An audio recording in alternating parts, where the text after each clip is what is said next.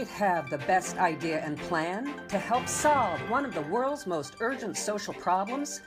Out of 3,700 registrants and more than 750 proposals, only 6 finalists remain. They're vying for a single $100 million grant to be awarded by the MacArthur Foundation in its 100&Change competition.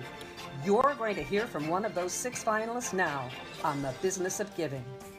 And it's indeed a pleasure for me to welcome to the show one of the 6 finalists of the MacArthur Foundation's 100&Change competition. He is Dr. Sanjeev Arora, the director and founder of Project ECHO, ECHO standing for Extension for Community Health Outcomes. Welcome to the Business of Giving, Sanjeev, and congratulations on being named one of the superlative 6. Thank you, Denver. Thank you for the opportunity to speak to you. Share with listeners the mission of Project ECHO. Our mission, Denver, is to democratize the implementation of best practices to bring better healthcare to underserved people all over the world. And we have a goal to touch the lives of 1 billion people by the year 2025. Fantastic. Now, you are a hepatitis C specialist, and that is where this all began. Share with us that story that first got you started on this journey. As you mentioned, I'm a gastroenterologist and liver disease doctor. And in 2001, I was, as I am now, working at the University of New Mexico as a professor there. And I had gone into my clinic, my hepatitis C clinic, and I saw a patient there. She was a 43-year-old woman. What was different was she had 2 children in the room, a 9-year-old girl, a 14-year-old boy in the room with her. And I asked her, "How can I help you?" And she said, "I have hepatitis C and I want treatment." "How long have you had it?" Is the next question I asked her. And she said, "I've had it for 8 years." So I was concerned why she hadn't come for treatment earlier. And she said, "I live 200 miles away from you. I'd called your clinic. There was an 8-month wait to see you. There were no specialists in rural areas. And I had a 1-year-old child at that time. I'm a single mother. There was no way I could come 12 times to see you that far. So I decided not to get treatment." So I said, "Why did you come today?" And she said, "And now I'm having a lot of pain in the right upper side of my abdomen." And I did an ultrasound, and she had a cancer of her liver, which was just a little smaller than a tennis ball. It was now too late for treatment. We gave her chemotherapy, etc., but she passed away 6 months later. And I asked myself, why did she have to die when the treatment was available, the diagnostic tests were available, all close to their home? But she died because the right knowledge didn't exist at the right place at the right time. There was no one there close to her home who had the expertise to treat her, and she couldn't get to the expertise. And so we realized that this problem is not unique to the United States. In fact, in New Mexico, where I lived, at that time, 28,000 patients had been diagnosed with hepatitis C.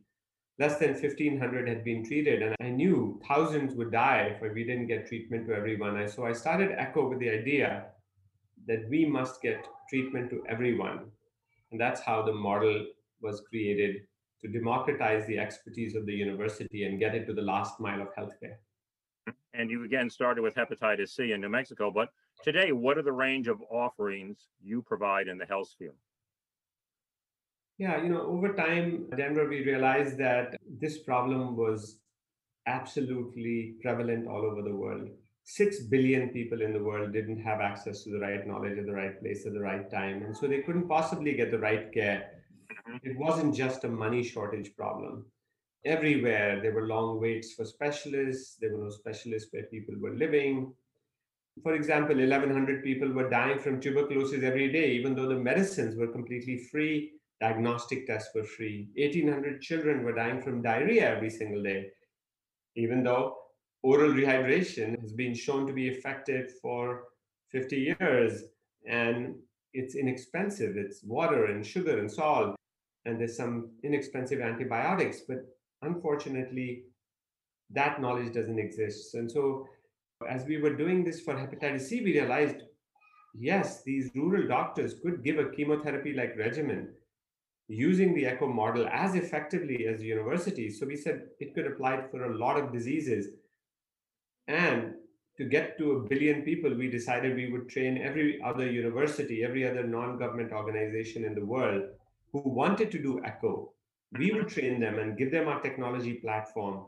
So now we have echo for more than 70 disease areas in the world, diseases like HIV, TB in Africa, or in the United States, chronic pain, opioid addiction, mental health disorders, and in India for cancer and all the others. We currently have ECHO operating out of 41 countries with learners in 158 countries for more than 70 disease areas. And this is part of your spokes and hub model, correct? Yes. Mm-hmm. Have you gotten into any other disciplines beyond health? Yes, we have started ECHO projects in the field of education. Because Denver, what we realized was certainly a patient was not getting good treatment because there was no doctor in their community that had the best knowledge. But the bigger problem was there were hundreds of millions of students all over the world living in small towns and villages where their teacher didn't have access to the best practice knowledge and how to train, how to teach. Because knowledge has been exploding at an exponential pace. For example, medical knowledge has been doubling every 3.5 years since 2010. This is a huge problem. Similarly, in education, new technologies are coming. So we started ECHO for education and now mentor school teachers, sometimes on social emotional learning, sometimes on how to hold a virtual classroom. We also mentor school principals on school leadership, teachers for how to manage children with disabilities, and so on and so forth. Sanjeev, ever since the lockdown, where so many people have started to work remotely, we've become more accustomed to webinars and other learning sessions via the internet and Zoom. So, what makes Project Echo so distinctive and so different that really sets it apart from anything else? Yeah, so ECHO is an all teach, all learn model. So, going back to that story of hepatitis C patient that I had, and when we set up the first network, that might be helpful. So, we needed a psychiatrist, a liver specialist, a gastroenterologist like me, and a pharmacist. We needed all three to be opining on a patient. They don't exist in a rural area. Mm-hmm. And there were no specialists in rural areas. So we went around and set up 21 new centers of excellence for treating hepatitis C everywhere in New Mexico. 5 were in the prison system, 16 in rural clinics, and each was run by a primary care clinician. So that was the first principle, to use technology to leverage expertise. But the second key principle was sharing best practices. So to all 21 sites, we gave them our protocol. And we said, this is the way to treat hepatitis C. And not a single one of them was willing to treat. They said, look, this is chemotherapy. This is too risky. We are not trained as fellows. We can't do this. This is dangerous. So I asked myself, how did you become an expert in treating hepatitis C? And what happened was that when I did my fellowship in Boston, Massachusetts, I would see a patient present to my professor. I would see a patient present to my professor. And I did this again and again for 2 years, after which they started calling me a gastroenterologist. I said, aha, I'm going to use this model to create new hepatitis C specialists in New Mexico. We call this model iterative guided practice, in which all teach, all learn. And the fourth principle is to track outcomes. So the heart of ECHO is a tele-ECHO clinic where all 21 join together and one by one present patients in a de-identified way to each other and to us at the university. And what we found is, in a 2-hour session, we would co-manage about 8 patients, and then we would give them a 15-minute lecture. And to our surprise, in about 1 year, they became total experts. And the reason they became an expert was an idea called a learning loop. They were learning from our expertise. They were learning from each other because they brought one patient to the network, but they were learning on 8 a week, 300 in a year. But mostly they were learning by doing. And the idea being, whenever you're solving a very dynamically complex problem, like treating hepatitis C or TB or HIV, you need guided practice. Just learning or listening to lectures is not enough. And so that's where what happened is the weight in my clinic started falling, and in 18 months had fallen from 8 months to 2 weeks. Tens of thousands of patients got treatment. And then we did research to show that these rural doctors and prison doctors could give the same level of care, which was as safe and as effective as university specialists. And we published this in the New England Journal of Medicine in 2011. So this is much more of a model of collaboration than just a Zoom interaction. Mm-hmm. Sanjeev, why do you believe so many subject experts have become a part of the Project Echo movement? Because people can be quite protective of their knowledge, but these experts seem willing, in fact, pretty eager to share this expertise with others. Why is that the case? Denver, you're absolutely right. Knowledge in the current economies of the world is money, it's power, it's fame, and it's many good things. But an equal number of people work for other missions too. Mm-hmm. So, for example, I had a different kind of problem. I had done well financially. My wife is a physician, I'm a physician, and I was economically well off. But I had a different problem, and that was I was a major expert, an international expert in treating hepatitis C. And yet, the only people I could help were the people who could see me myself, people who could come to see me. I was essentially limited, enslaved by my calendar. I was running out of time to help people. And I wanted to help 100 times more people. And I realized that the only way I could do that is if I could make people as good as me in treating hepatitis C. And then I would do what we now call force multiplication. I would exponentially improve my capacity to help people in the world. And so I did it for a very selfish reason. I wanted to have more impact on the world. And what I found, Denver, is the world is full of people who want to have much greater impact than they're currently having. And Echo is a model for them to fulfill their life's dreams and ambitions. Yeah. And of course, the little additional nudge you had is that your two daughters went off to college. Exactly. What happened was that I spent a lot of my younger years bringing them up and really completely mesmerized with this whole phenomenon of bringing them up and making them pass through school. And we started Echo a few months after my younger daughter left to college. And I was asking myself this question: what is it?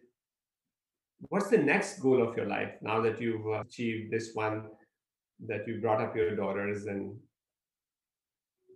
that's how I think that answered the other question too. It's a bit of a stage of life thing, isn't it, for a lot of people, that they get to that point where they want to do more, they want to be more purpose driven than just the business. Yeah, I think, Denver, that's really well said, because for the first many years of my life, I was very, very focused on the idea of developing myself professionally, for economic stability, for a good education for my children, and really just spending time with them to make sure they become good citizens. And that was a huge responsibility. It took a lot of time. But after they left, there was a void. And I had to ask this question: what is the purpose? And that's when this idea came, which essentially says that no matter what you do in your life, the only way to be happy is to find a way to serve others. Right. And so when I started doing that, I found that it was so true, that serving others was a enormously fulfilling activity, and spending one's life in service was a wonderful way to not only serve other people, but also set an example for the children that you had spent so many years with. Yeah, I think that's an old Albert Schweitzer quote, if I'm exactly. That's what he was quoting. He was a Nobel Prize winner, worked in Africa all his life, and he gave this key insight. And what was really interesting about this quote was, he said, the only ones amongst you who will be really happy are the ones who have found how to serve. Yeah, it's not a route, it's the route, no question about it. Yes. You're able to do all this free for those who are engaged with you. So share with us your business model and your supporters and your sources of revenue. Yeah, we gave very careful thought as to whether we would charge people to give them Echo. Mm-hmm. But Denver, we realized one thing very earlier on, that the people we wanted to serve had no money. Some of them were making less than $1 a day. Yeah. So business models in healthcare don't work at less than $1 a day. Healthcare is hard. Knowledge is expensive. And so the people who serve these underserved people often don't have a lot of money either. They're often non-government organizations, they're government entities serving the poor.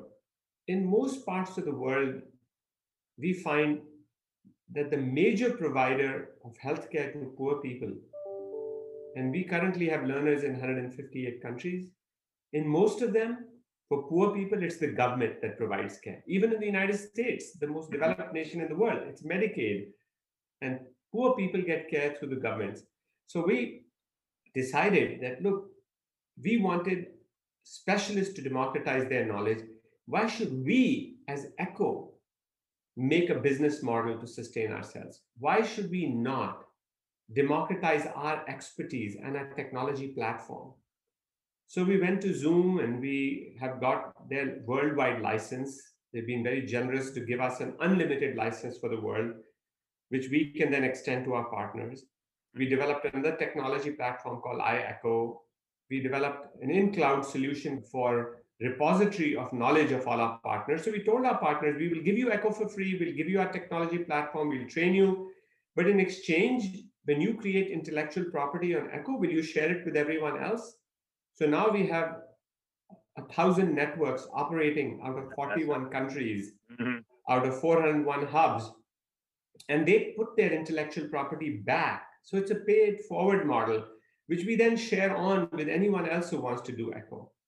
And so that's how do we get supported? Through philanthropy. We found, fortunately, some very generous philanthropists who have taken the time to understand the model. Sometimes it's very hard to get it unless one spends a fair amount of time studying it.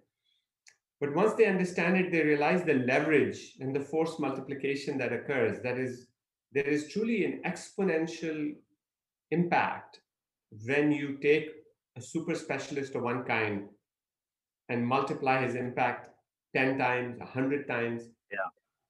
First hundreds of thousands and then millions of patients benefit. In a forced multiplication, your organization has been beyond busy since the outbreak of COVID-19. Give us an idea, Sanjeev, of all that you've been doing. So what happened was around February, we had, of course, lots of hubs all over the world, lots of 401 organizational partners. Every leading university in the United States was already doing Echo. And then COVID-19 came along and we found, wow, this was an amazing problem because no doctor, no nurse, no community health worker in the community knew anything about it. And the knowledge was constantly changing.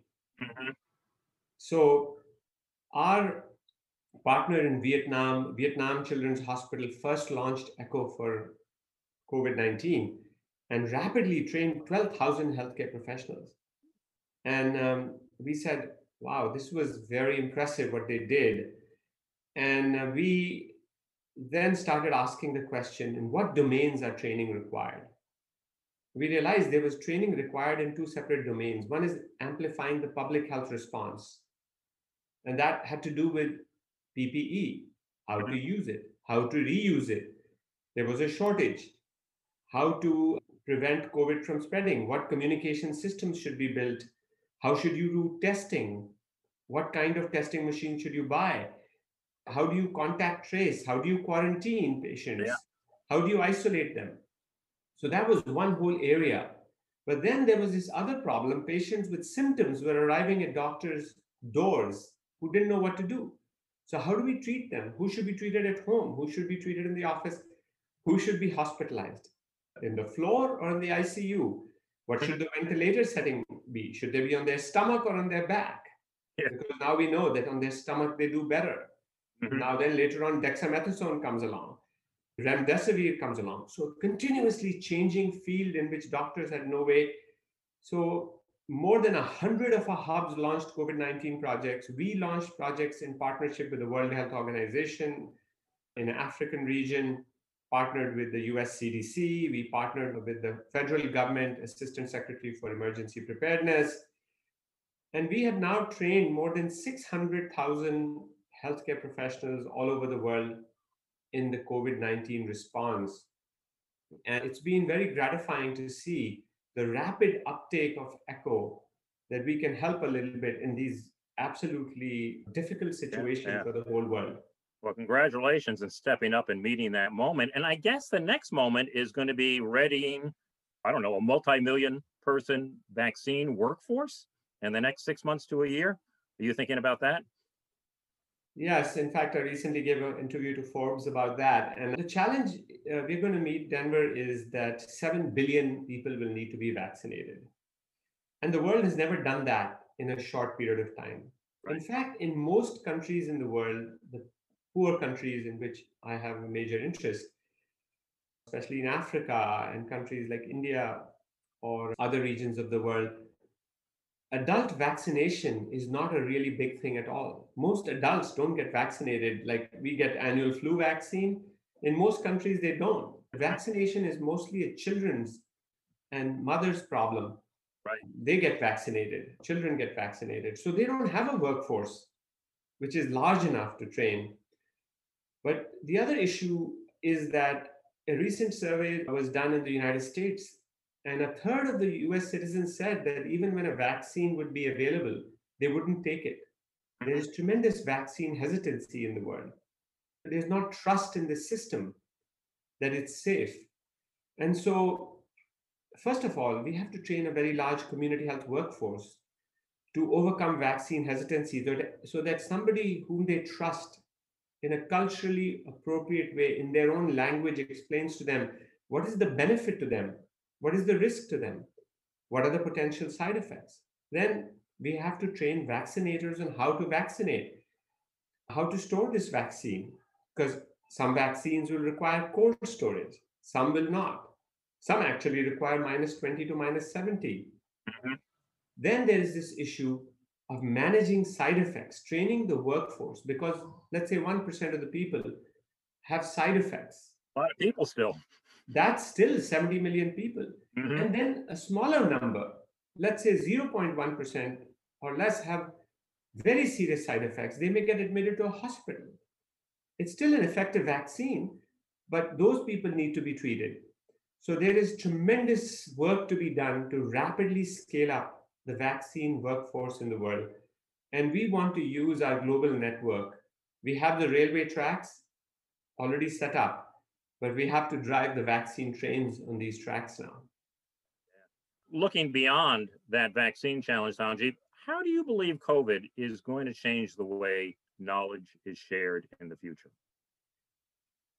First of all, of course, COVID will permanently change our interactions to some extent.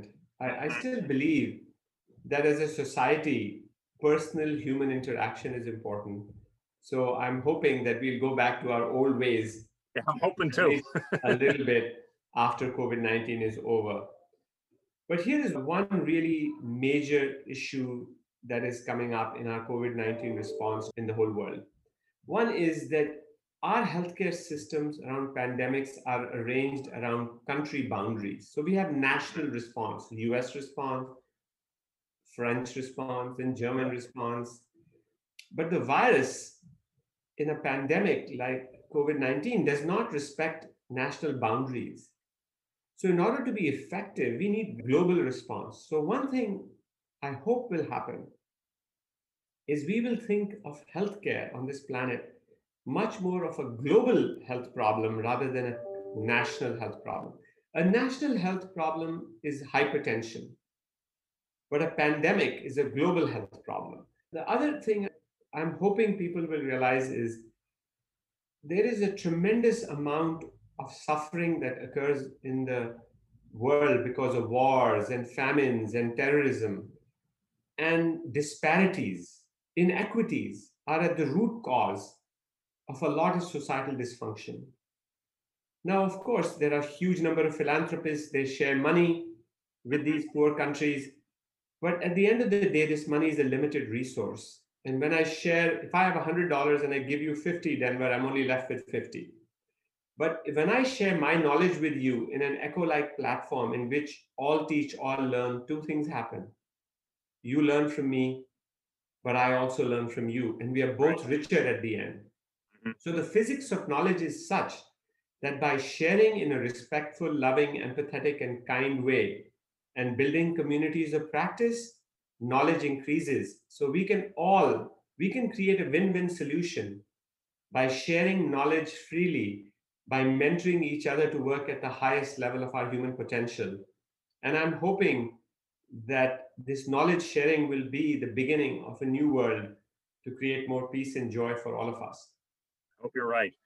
Being one of the 6 semifinalists in a competition to find solutions, I know there are going to be a lot of listeners out there who are going to be curious about how you approached this challenge. So, I want to ask you a few things about that. And I know that much of the success comes from defining the problem you're seeking to solve. Tell us how you came up with your problem statement, reframed it to see it from multiple perspectives, disaggregated it, find the critical path, and so on. Tell us how you approached that as you started Project Echo. Yeah, so I think really it started with the idea of service to others. Mm-hmm.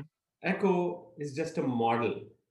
In itself, the mission of my life is not Echo. The mission in my life is to serve humanity. Yeah. And so Echo is a useful way to share knowledge, share expertise. But at the heart of it, as we started spreading Echo around the world from one disease to another in an organic way, I got exposed to disparity which was beyond imagination. Like I mentioned to you, 1,800 children dying every day of diarrhea. That shouldn't happen. I'm a gastroenterologist. I know that should not happen. Yeah. And the families that are destroyed. And I also realized one thing, which was very impactful, that often we don't tackle these problems because we say it's a lack of resources. There's not enough money to do this. But I realized that not everything requires money. There are so many things we can do just by sharing knowledge. There are hundreds of diseases for which generic medicines are available for pennies. A tablet of ciprofloxacin in Africa costs less than 2 cents, which is effective medicine for diarrhea. Anti-malarial medicines are freely available. Tuberculosis medicines are free. HIV medicines are provided free to almost all patients in Africa through PEPFAR program. Yet people die. What was a really big insight was the right knowledge at the right place at the right time is essential. Without that, even if you had money like we have in the United States, you cannot get the right care. And because of this physics of knowledge and the availability of technology, if we as experts shifted our mindset and said, what if I spend 10% of my time, just 10% of my time serving humanity, it would change the world. It would change the world because with my 10%, I would create 10 more Sanjeevs. And, Yeah. and that has an exponential pay it forward growth paradigm associated with it because knowledge is not restricted. It doesn't have to be carried in these large super tankers. It flows easily. And I think that's why we've chosen this. And we think we can help all 6 billion people in the world by getting the right knowledge at the right place at the right time. And the last point I want to make, Denver, here is even when there is no money or very little money, the right knowledge tells you how to spend it and get the highest return for that investment. So all of this combined creates our vision of changing the world and changing it fast. Yeah, no, I think you're absolutely right about that. Somebody on the show recently said that the best chief financial officers often would be single mothers with 3 or 4 children because they can take whatever money they have and stretch it and work miracles with it. So I think sometimes having a lack of resource does make us more creative and just more industrious in terms of how we tackle things. Yeah, Denver, there's a sort of a lovely way to think about it. If you have one candle, and with that candle, you go around lighting 50 other candles, it doesn't diminish the brightness of your candle, right? And that's how knowledge essentially operates. And it has the ability to change the world. The other thing, what it does is when you share and mentor other people, it's an act of caring and it's an act of empathy and kindness.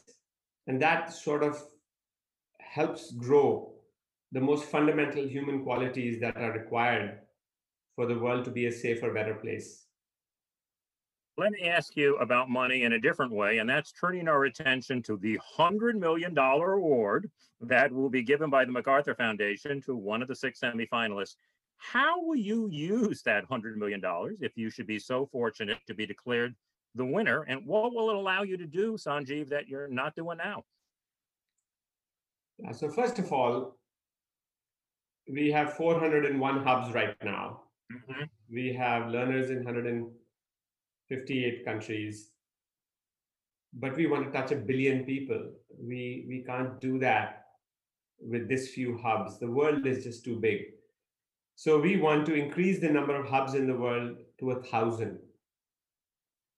We want to tackle some of the biggest problems of humanity. So of course, the first year or two, the grant, we would like to use it for COVID-19 response in a very robust way.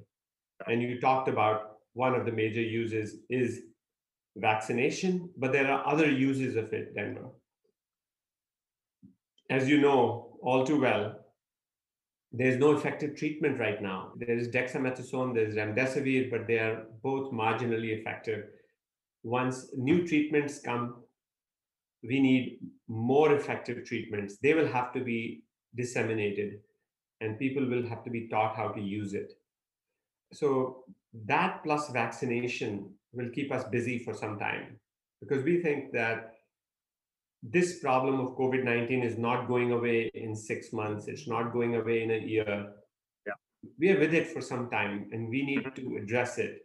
And we want to create a more humane approach to it, that we tackle this problem at a global level rather than a national level. So that's why we have partnerships with all kinds of experts. More recently, we have just started a global collaborative forum where the last session we had, there was the Director General from CDC from China, there was people from South Africa, there were people from WHO, the US CDC, etc., all sharing best practices with each other to help each other in this effort. So that will be the beginning part of our work, and really setting up centers all over the world for training vaccinators, training community health workforce, partnering with governments to help them amplify their public health response. So that's one goal. The second is we want to launch an Echo Ambassador program. What we mean by that is, what we have found is it is very hard for people to understand quickly what Echo is. They think, yes, so it's a video conference, so what? So because of that reason, typically Echo has spread by word of mouth, where we go and explain what Echo is, and then we offer our services. So we want a worldwide ambassador program. So currently we work in 45 countries in Africa, but we have partners to go to different non-government organizations, ministries of health, state governments, district government, and explain Echo, offer them our technical assistance to launch Echo projects, launch the technology to do that. Third, there are certain parts of the world where we have no geographic presence right now. Of course, we do everything remotely.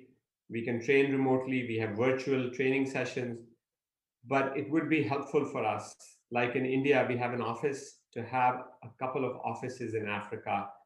Now, they may not be buildings now in the new world, but we need presence, local people there who can speak the language, who understand the culture, who understand the barriers, and can then help the continent themselves. We want to partner with they are already our collaborative partners, like World Health Organization, Africa Union, for example, is our partner. We are using Echo for global health security in 40 countries in Africa. But we want to enable them to use the Echo model to disseminate best practices across continents. And each country in Africa should have many hubs for the chronic diseases after COVID-19, such as TB, HIV, diabetes, strokes, kidney disease, etc. And we have to strengthen our technology platform, which we call Echo Digital, so that automatic outcome tracking can occur. And also, if there is a doctor in rural Kenya, how does he find out about Echo? Can he use the technology platform to learn if there is a rheumatologist sitting in Windhoek in Namibia who wants to use and democratize his knowledge? As in every religion in the world, there is an explicit request to share with underserved people. We call it tithing in Christianity, we call it a zakat in the Islamic world, or seva in India. It's And so universal. on. Every religion has that. So people all over the world want to share. We want a technology platform that is freely available to them at no cost, so that they can find their learners whom they want to mentor. Learners can find teachers, so that a new economy of knowledge sharing is created in the world. And then, of course, we want to evaluate our project to demonstrate how effective it is. We already have 275 peer-reviewed publications showing effectiveness of Echo, but we need many more from the lowest income countries in the world. And some of this funding will go for that purpose also. You've touched on some of this, but let me close with this, Sanjeev. You clearly have some formidable and worthy competition in the other semifinalists. I've been preparing for those interviews, and they too are doing some really amazing stuff.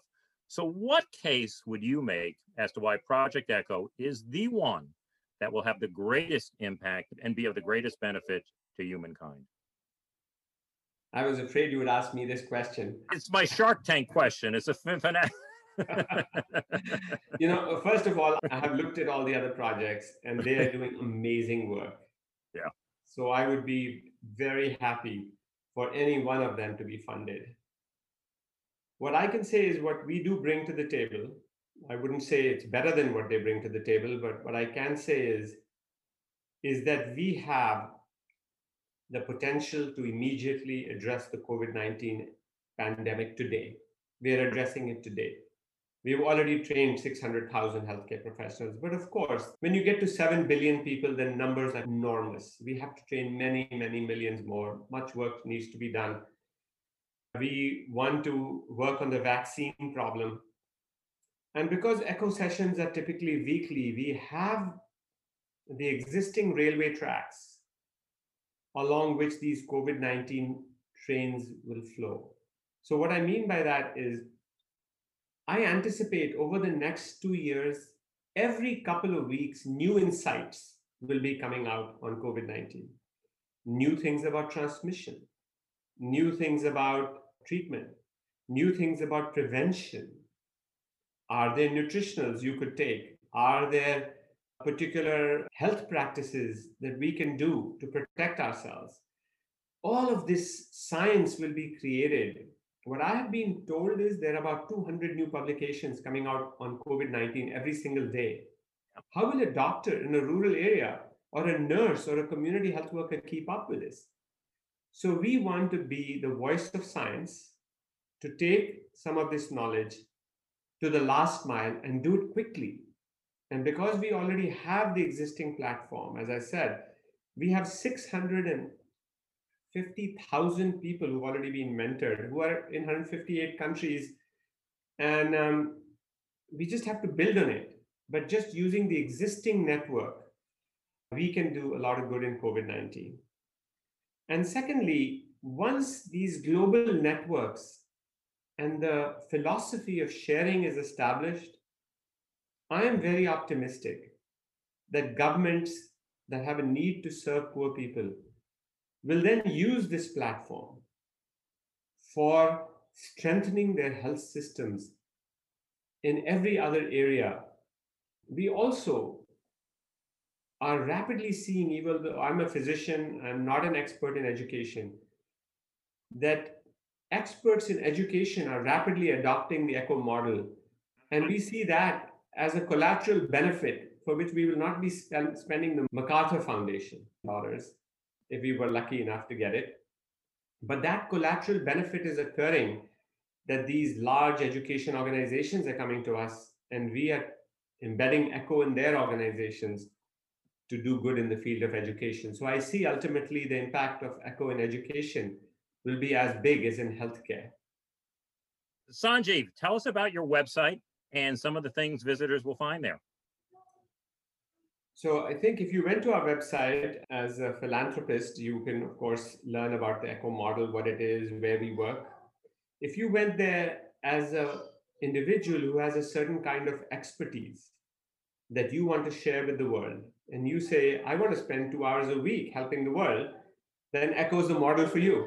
You can find how to become our collaborative partner. How can you get the technology expertise? How will we train you to do Echo and then give you the technical assistance you need?